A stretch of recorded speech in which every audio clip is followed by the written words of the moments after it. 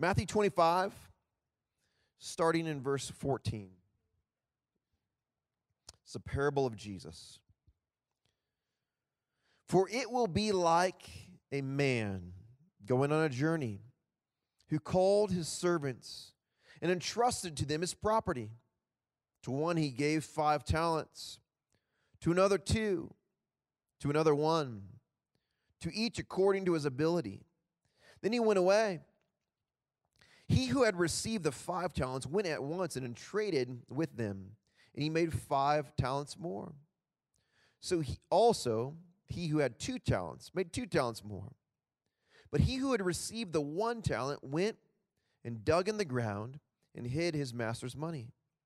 Now after a long time, the master of those servants came and settled the accounts with them. And he who had received the 5 talents came forward, bringing 5 talents more, saying, Master, you delivered to me 5 talents. Here I have made 5 talents more. His master said to him, Well done, good and faithful servant. You've been faithful over a little. I will set you over much. Enter into the joy of your master. And he also, who had the 2 talents, came forward, saying, Master, where I lost my place, saying, Master, you delivered to me 2 talents. Here I have made 2 more talents. His master said to him, Well done, good and faithful servant. You have been faithful over a little. I will set you over much. Enter into the joy of your master. He also, who had received the 1 talent, came forward, saying, Master, I knew you to be a hard man, reaping where you did not sow and gathering where you scattered no seed. So I was afraid, and I went and hid your talent in the ground. Here you have what is yours. But his master answered him, You wicked and slothful servant, you knew that I reap where I have not sown, and I would gather where I do scatter no seed. Then you ought to have invested my money with the bankers, and at my coming I should have received what was mine own with interest. So take the talent from him and give it to the one who has 10 talents. For to everyone who has will be given, and he will have an abundance. But from the one who has not, even what he has will be taken away. And cast the worthless servant into the outer darkness, in the place where there's weeping and gnashing of teeth. This is the word of the Lord. You guys can have a seat. Hey, thanks, Josh. Yeah, if we haven't met, good morning. My name is Benjer, one of the pastors here at Flourishing Grace. Happy New Year. How are we doing this morning? Listen, we're just going to dive in this morning. And I know when somebody like me stands on a stage like this with a microphone like this in a building like this on January 2nd, the first Sunday of the year, you might be expecting like New Year's resolutions. And listen, I don't know where you stand on it. I don't know if you're one of those people who not only do you have New Year's resolutions, but man, you started on December 31st. Like you wanted to get a head start. You're so excited. Maybe you didn't make any resolutions. Like honestly, that's where I'm at. I've got 5 kids. I'm just trying to survive the new year, just to be perfectly honest with you. But no matter where you're at, my hope is this: if you're the resolution type person, I hope that what we talk about today, honestly, I hope it messes with your resolutions. And listen, if you're a resolution person, I'm sure your resolutions are good and wonderful. Okay, but if we're honest with ourselves, when we set goals and when we look out over the next year and we say, okay, this is what I want to have happen and this is what I resolve to do, if we're honest, a lot of times we're trying to make things better for me, right? And again, nothing against resolutions because we need goals. Like if we don't try to do anything, we're not going to do anything. But a lot of times our outlook when we set these kinds of goals, it's just all about me. And if you're in the non-resolution camp, like if you forgot about the new year or you're just not really sure what's going on, I hope that today lights a fire under you. So no matter where we are, I hope that today messes with us. And just kind of a warning, and I thought about this in the last gathering, as we've been kind of walking into today and I've thought about what we're going to be talking about in the parable that God has for us today, honestly, like the mentality that I have is what we talk about today. Now, I really want my kids. I've got 5 kids. I want what we talk about today to root so deeply in their hearts and in their lives that it changes their trajectory. And so I hope I don't come across like too much like a dad, but that's kind of like where I'm coming from today. where this is so important that I just desperately want this for all of us, and I want this for you. Okay, so let's dive in. Josh read the parable for us, and really what a parable is it's a story that makes a point. Jesus was a masterful teacher, and he was a master storyteller. And many times he told parables, he told these stories, and these stories were meant to teach a point, because I believe, like, one of the reasons is there are some truths that we need to wrestle with. Right? Like, there are many things Jesus could have said, man, this is just how it is, and sometimes he does. But he doesn't always give us the list. Okay, you got to know this, you got to know this, you got to know this date. No. He wanted us to wrestle with these ideas, and I believe that today is no different. Just to give us a little bit of context of where we are today, Matthew records this parable of Jesus at the end of Jesus' life. Like, this is Holy Week. If you've ever heard about Holy Week, the week leading up to Jesus' death on the cross, his crucifixion, and Easter, the day that we celebrate Jesus rising again from the dead, that's where this parable is taught. And essentially, what Jesus is doing is he's answering a couple of specific questions that his followers have asked of him. Because as Jesus has been walking step by step towards the cross, as he's been walking towards Jerusalem, he knows he's going to die on the cross. He knows that this is going to happen. He's been talking about what's going to happen in the way that he puts it, at the end of the age. You see, Jesus, as the Messiah, his followers believed, and in many ways they were right, that he was the King of Kings, which is absolutely true. The problem is, it's just a little bit different than they really thought.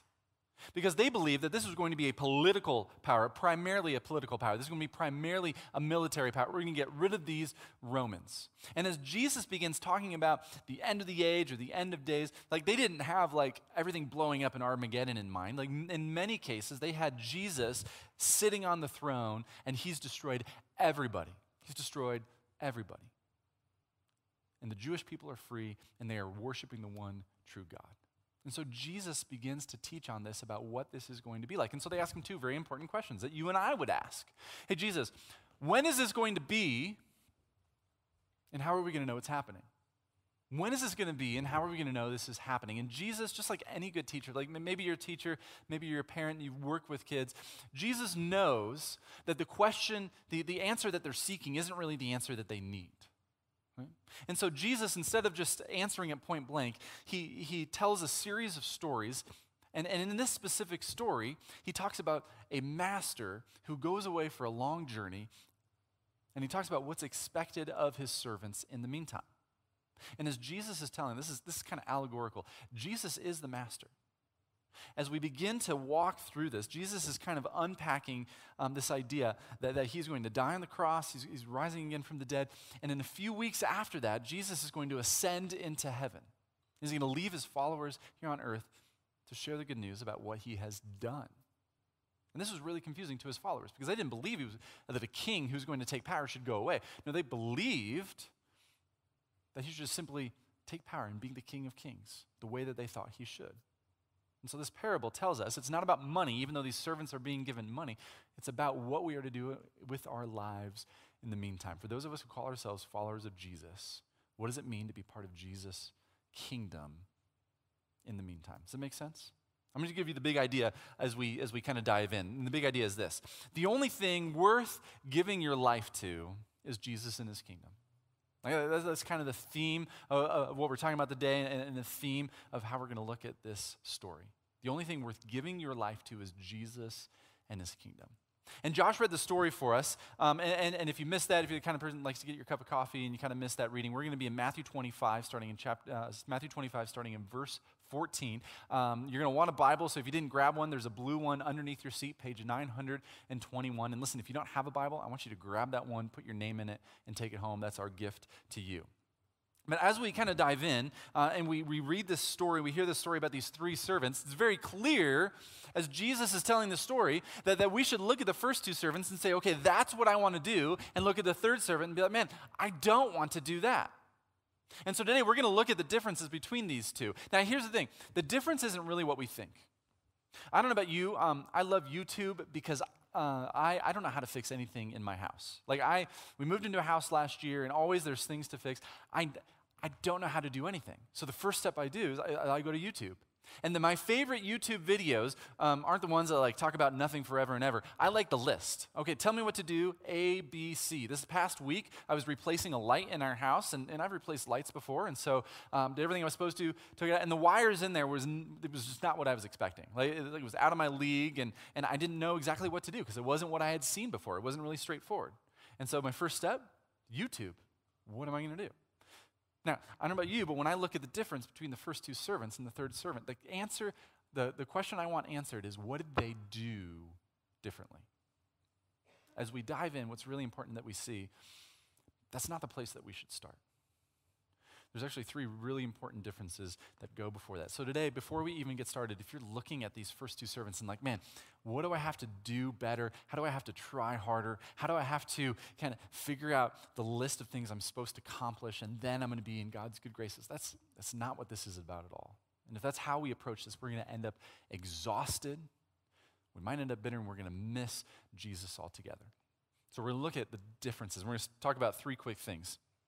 First thing is this, that knowing Jesus is at the center of everything. Right? The way that the first two servants viewed the master was much different than the way the third servant viewed the master. Take a look at verse 24. Talking about the third servant, he, the one who had received the 1 talent, he who had received the 1 talent came forward saying, Master, I knew you to be a hard man, reaping where you did not sow, and gathering where you scattered no seed. So I was afraid. And I went and I hid your talent in the ground. Here you have what is yours. Master, I knew you to be a hard man. Listen, I know, remember this is about Jesus, right? Jesus is the master. I know that there are many of us in this room who walk into this room believing that God is a hard God. Might be because of circumstances. Might be because of abuse that you endured. Might be because you lost somebody you loved. Or it might be, honestly, how you were treated in a church kind of setting. Maybe how you were raised, an idea of God, that God is like the sheriff in the sky, just waiting for you to mess up. And as soon as you do, saying, see, I told you you would mess up. For whatever reason, many of us walk into this room believing God to be a hard God. And listen, if that's where you find yourself this morning, I just want to encourage you, that's an okay place to start. It may be that the way somebody treated you, or what somebody taught you about God, or what somebody taught you was important about following Jesus, it may be that it has left you with the impression that God is a hard God, that he's a hard master. Get that. However, we do have a choice in this matter. And I think this is what's hard for some of us to hear. We do have a choice in this matter. Because we have the choice to pursue Jesus, because he is pursuing us. We have a choice to pursue him and to nurture a relationship with him, or to take what we know and run in the other direction. Jesus in his story has the master unmask this third servant, right? Because maybe the third servant, maybe you're like me, I'm kind of a skeptic by nature. Maybe the third servant's right. Maybe everybody had it wrong about this master. But when we look at what this says, if you take a look in verse 26, the master answers him, wicked and slothful servant. Man, that's harsh. But why does he say that? You knew that I reap where I have not sown and gather where I scattered no seed? Then you ought to have invested my money with bankers, and at my coming, I should have received what was my own with interest. He says, even if you were right, it's just an excuse because you didn't do what you knew you were supposed to do. Many times, we take what has happened to us in the past, or we take what somebody has told us about God in the past, and we use that as an excuse to run away from God rather than pursuing a relationship with Jesus. My encouragement to you is if you find yourself in this place, you pursue a relationship with Jesus. And listen, if you're in this space, you're like, I don't even think I can do that because I don't believe that God is a good master. Do me a favor. We're in Matthew today. Matthew is the first book in the New Testament. The New Testament, about 2/3 of the way through your Bible, is Matthew, Mark, Luke, and John. These are the biographies of Jesus found in the New Testament. It's about 2/3 of the way through your Bible. Again, if you don't have a Bible at home, grab that blue one, put your name in it, take it home. what I want you to do is I want you to read these 4 Gospels. And even if you are a follower of Jesus, you've followed Jesus for decades, this is something incredible to do. Because when you read about who Jesus is, you find out about what God is like. If you want to know what God is like, look at what Jesus did. Look at how he taught. Look at who he loved. Look at what made him angry and what brought him joy. Take notes. You'll find out what God is like, because God is love. And God is pursuing a relationship with you. God is generous, right? The master in this parable, when you look at his response to the first 2 servants, we've all had enough bad bosses to know that the 3rd servant isn't right about this master. This master shares the credit. He invites them to enter into the joy of their master, which is a sign of intimacy, right? And this brings up an important point.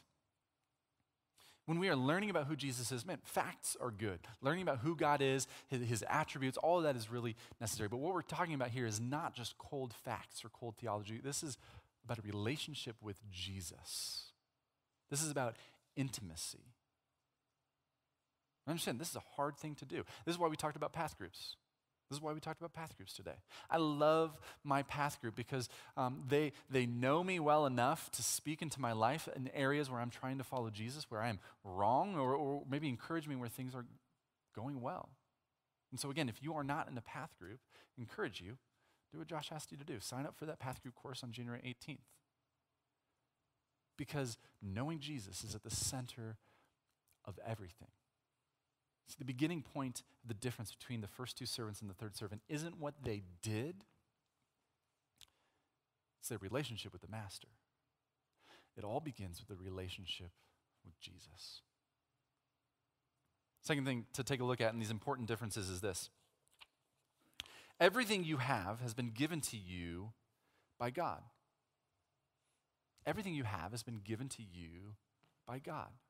Now, when you look at what these servants were given, right, it's a lot of money, these talents. Now, but if you go to a bank and you look at the exchange rates, you're not going to find out how much a talent is worth. Like, can I convert some dollars into talents? No, that's not going to happen.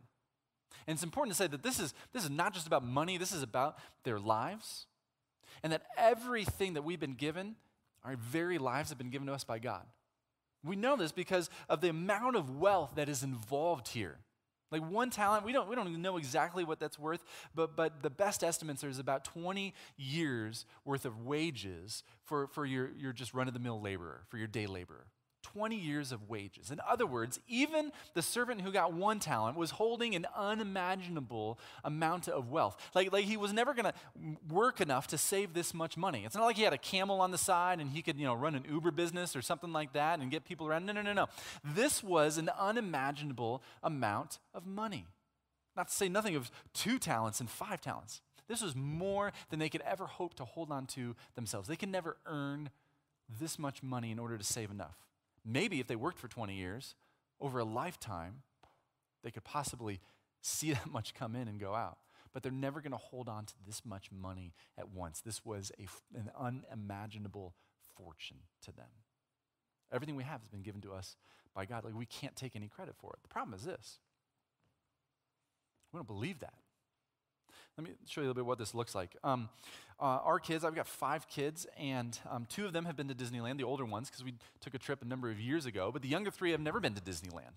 And they really, really want to go, and they've been talking about it. And a couple of weeks ago, Aiden, our 7-year-old, comes up to me and Jennifer and says, okay, so what if I saved all my allowance? Could we go to Disneyland?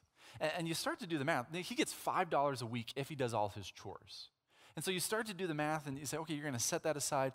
Man, to take yourself, let alone your family, it's just impossible. Especially like if you start talking about inflation, like, man, it's just going to outrun you. Like, this is not going to happen. It is impossible, kid. You do not have the power to save up enough money to go to Disneyland, period.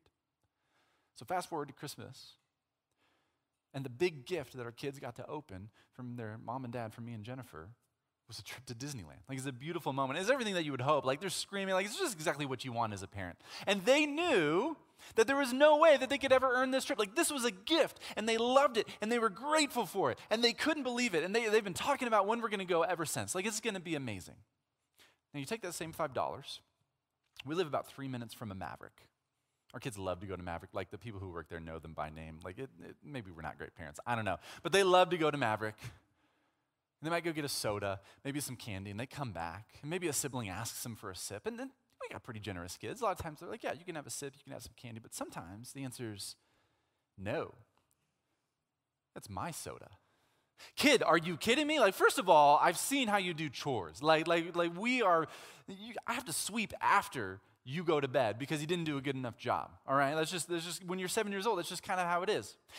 What's more, this whole setup where you can earn money from this job I gave you on this chore chart, like, this is all your parents' idea. Like, your mom figures it all out and doles out the money. That's not your soda. Are you kidding me? That's how we view it. No, it's my soda. Many of us have a soda view of what God has given us versus a Disneyland trip view of what God has given us. And some of you, it's not that you have a lot and you think that it's yours and that you earned it. If we're honest with ourselves, some of us look at what we have and we say, well, at least the one talent guy got that much. God's given me nothing. I've got nothing to take and offer to God because what God has given me is I don't have much to offer at all. Think that's true? How about no arms and no legs? Okay, Nick Vujicic was born in Australia with a genetic condition with no arms and no legs. And his story is incredible. We're not going to get into it today. But all you need to know is he's spent his entire adult life since he was 19 years old traveling the globe telling people about Jesus. I don't mean to guilt us into this, maybe I should do something like that. No. He was given less than nothing. But here's the important thing. In God's upside down kingdom, in his view of the world, what we think as little is really 5 talents. And what we think of is tons of opportunity and something really successful and something that God can really use really isn't all that much. If you think you have nothing to offer, if you say, man, things have not been going well, my job has not been going well, man, we're behind on our mortgage. Have you seen my kids? Like they're just driving me crazy. I spend all my time with them. If you think you don't have much to offer, it's just not true. In fact, even if that were true, if you are a follower of Jesus, God has given you your very life. Jesus was nailed to a cross for your sins and for my sins. Paul says it this way, that we were bought with a price. Jesus' blood has covered your sins and given you eternal life. You don't have anything to offer? Man, everything we have has been given to us by God and has been given to us by God to do exactly what the first 2 servants do, which is just simply risk it. Risk it. And the reason why it wasn't really much of a risk is because these servants knew that they served a good master, and they knew that everything that had been given to them was from their good master. Now, we are in no different position. We serve a good God. We follow a Savior who's not just a Savior who loves us, but gave his very life as a ransom for you and for me. So when we risk what we have for the sake of Jesus and his kingdom, it's honestly not much of a risk at all. This brings us to the third kind of difference. God desires faith, not outcomes. Now, here's what I mean by that, because a lot of times this word faith is kind of squishy. We kind of picture faith like a bucket. If I can just work up enough faith and fill my bucket, then I can really do something. That's not what faith is. Faith is really just trust, putting ourselves in the hands of God. Faith is just simply another word for trust. And I believe this is why Jesus, in this story, gives us precious few details about what the first 2 servants did. Because the outcome wasn't up to them, it was up to the master. God desires trust to risk everything that he has given you, because it's his to begin with. God desires trust to risk everything that he has given you for the sake of Jesus and his kingdom. And that's what he's asking for, because the outcomes are actually up to God. Listen, if you're like me, there's part of me that doesn't really like that. Like, I am somebody that loves to manage outcomes. I played soccer when I was in high school and college, and I played goalkeeper, and I loved it. You know why I loved it? I loved having everything on my shoulders. I loved that when things didn't go well, it was my fault. And I loved the glory. Like when you stopped a penalty kick in a shootout and you won the game, man, I wanted that glory. Like I loved it on my shoulders. And there's a part of me, if I'm honest with you, that's like, well, God, I'd love a little bit of that glory. But the reality is, it's not up to me. It's not up to you. It's not on my shoulders. The outcomes are up to God, which is hard for some of us to understand. Maybe you've been taught that because you did A, B, and C, God can't do anything. You really think God's that weak? It's just not true. God desires faith, not outcomes. Paul in 1 Corinthians puts it this way. In 1 Corinthians chapter 3, it'll be up here on the screen. There was a kind of an argument in Corinth about who the best leader was. Like many of them, like they had the trading card for Apollos. Like he's our guy. They had the trading card for Paul. Man, he's our guy. And there's this silly arguments over who was the best. And Paul says, whoa, whoa, whoa, whoa. What then is Apollos? What is Paul? Servants through whom you believed as the Lord assigned to each. I planted, Apollos watered, but God gave the growth. So neither he who plants nor he who waters is anything, but only God who gives the growth. The growth is up to God, which is freeing. Not only is it not on our shoulders, but all you have to do is take what God has given to you, which is honestly your very lives, and risk it for the sake of Jesus and his kingdom. And the outcomes are up to him. It's freeing. It's a beautiful thing. Jesus is asking through this story that we simply trust, and not just a little bit, but everything we have, and that we risk what God has given us for the sake of Jesus and his kingdom. And again, it's not much of a risk at all. Because first of all, we know that God is a good God. We know Jesus is a Savior who came to die for us. Everything we have was given to us by God in the first place, so it's not ours to claim, to lay hold of. And what's more, God is in charge of the outcomes, not us. And what this frees us up to do is to risk everything we have for the sake of Jesus and his kingdom. And the question is, what does this look like? And again, I wish there was a YouTube video. I wish there was step-by-step. But again, Jesus gives us precious few details about what these first two servants did. He only shows that they had a relationship with the master, that they knew everything they had was the master's and not theirs. What does this look like? Well, one of the pictures that often comes to mind, Corrie ten Boom lived in Holland, in the Netherlands, in the early 20th century. And she lived through the First World War, and during the Second World War, she actually became part of a large network of people whose mission it was to hide and protect Jewish people in the Netherlands and get them to safety or hide them until the Nazi occupation was over. And her and her family, they loved Jesus. They were followers of Jesus. And they would talk a little bit about maybe what could they do to help, and they just didn't know.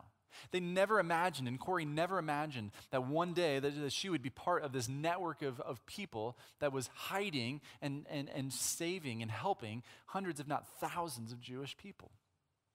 And you know how it all started? There was a knock at the door. There's a knock at the door. One night, there was a Jewish person at her door who needed help and said, "Can you help me?" And she said, "Yes, come in." That was the beginning of it.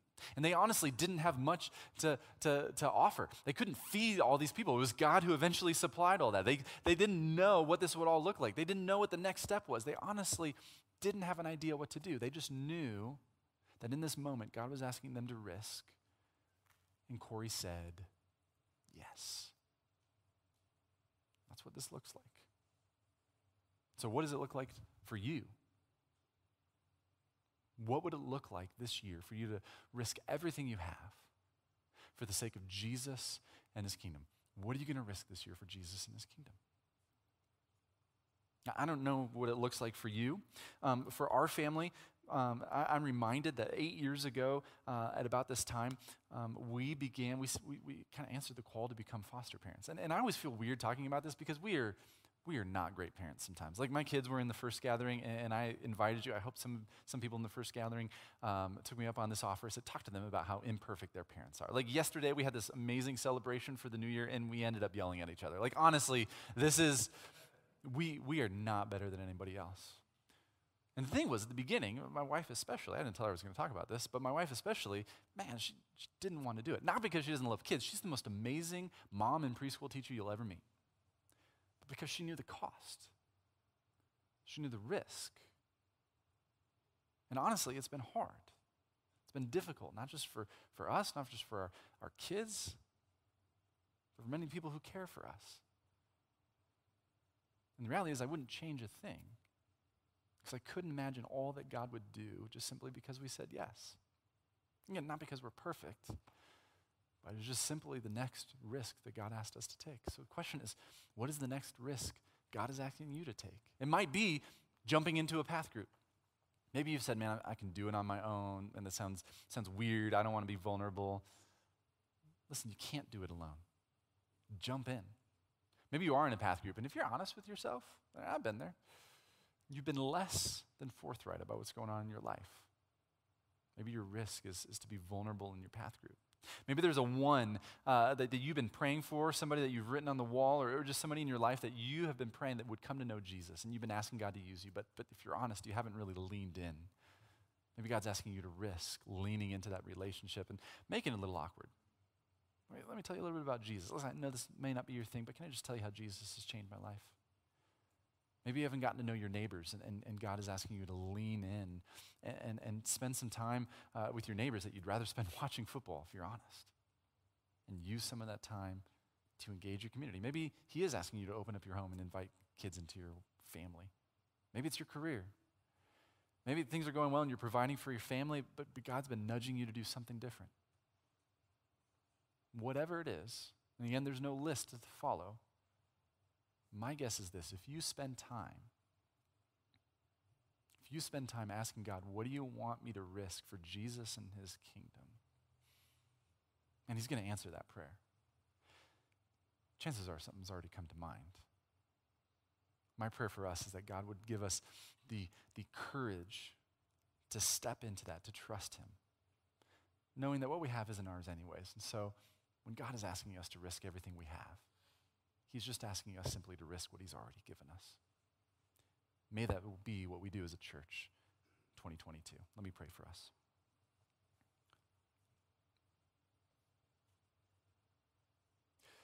God, even as I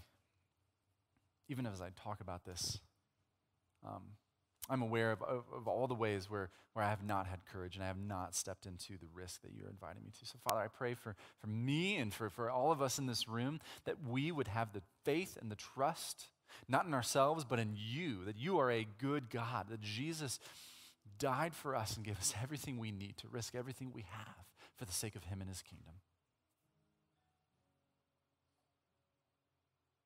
Father, would you give us courage where we lack courage? Father, would you give us insight about all that you have given us when we think there is nothing there? And Father, would you just simply give us the next step when we don't know what to do?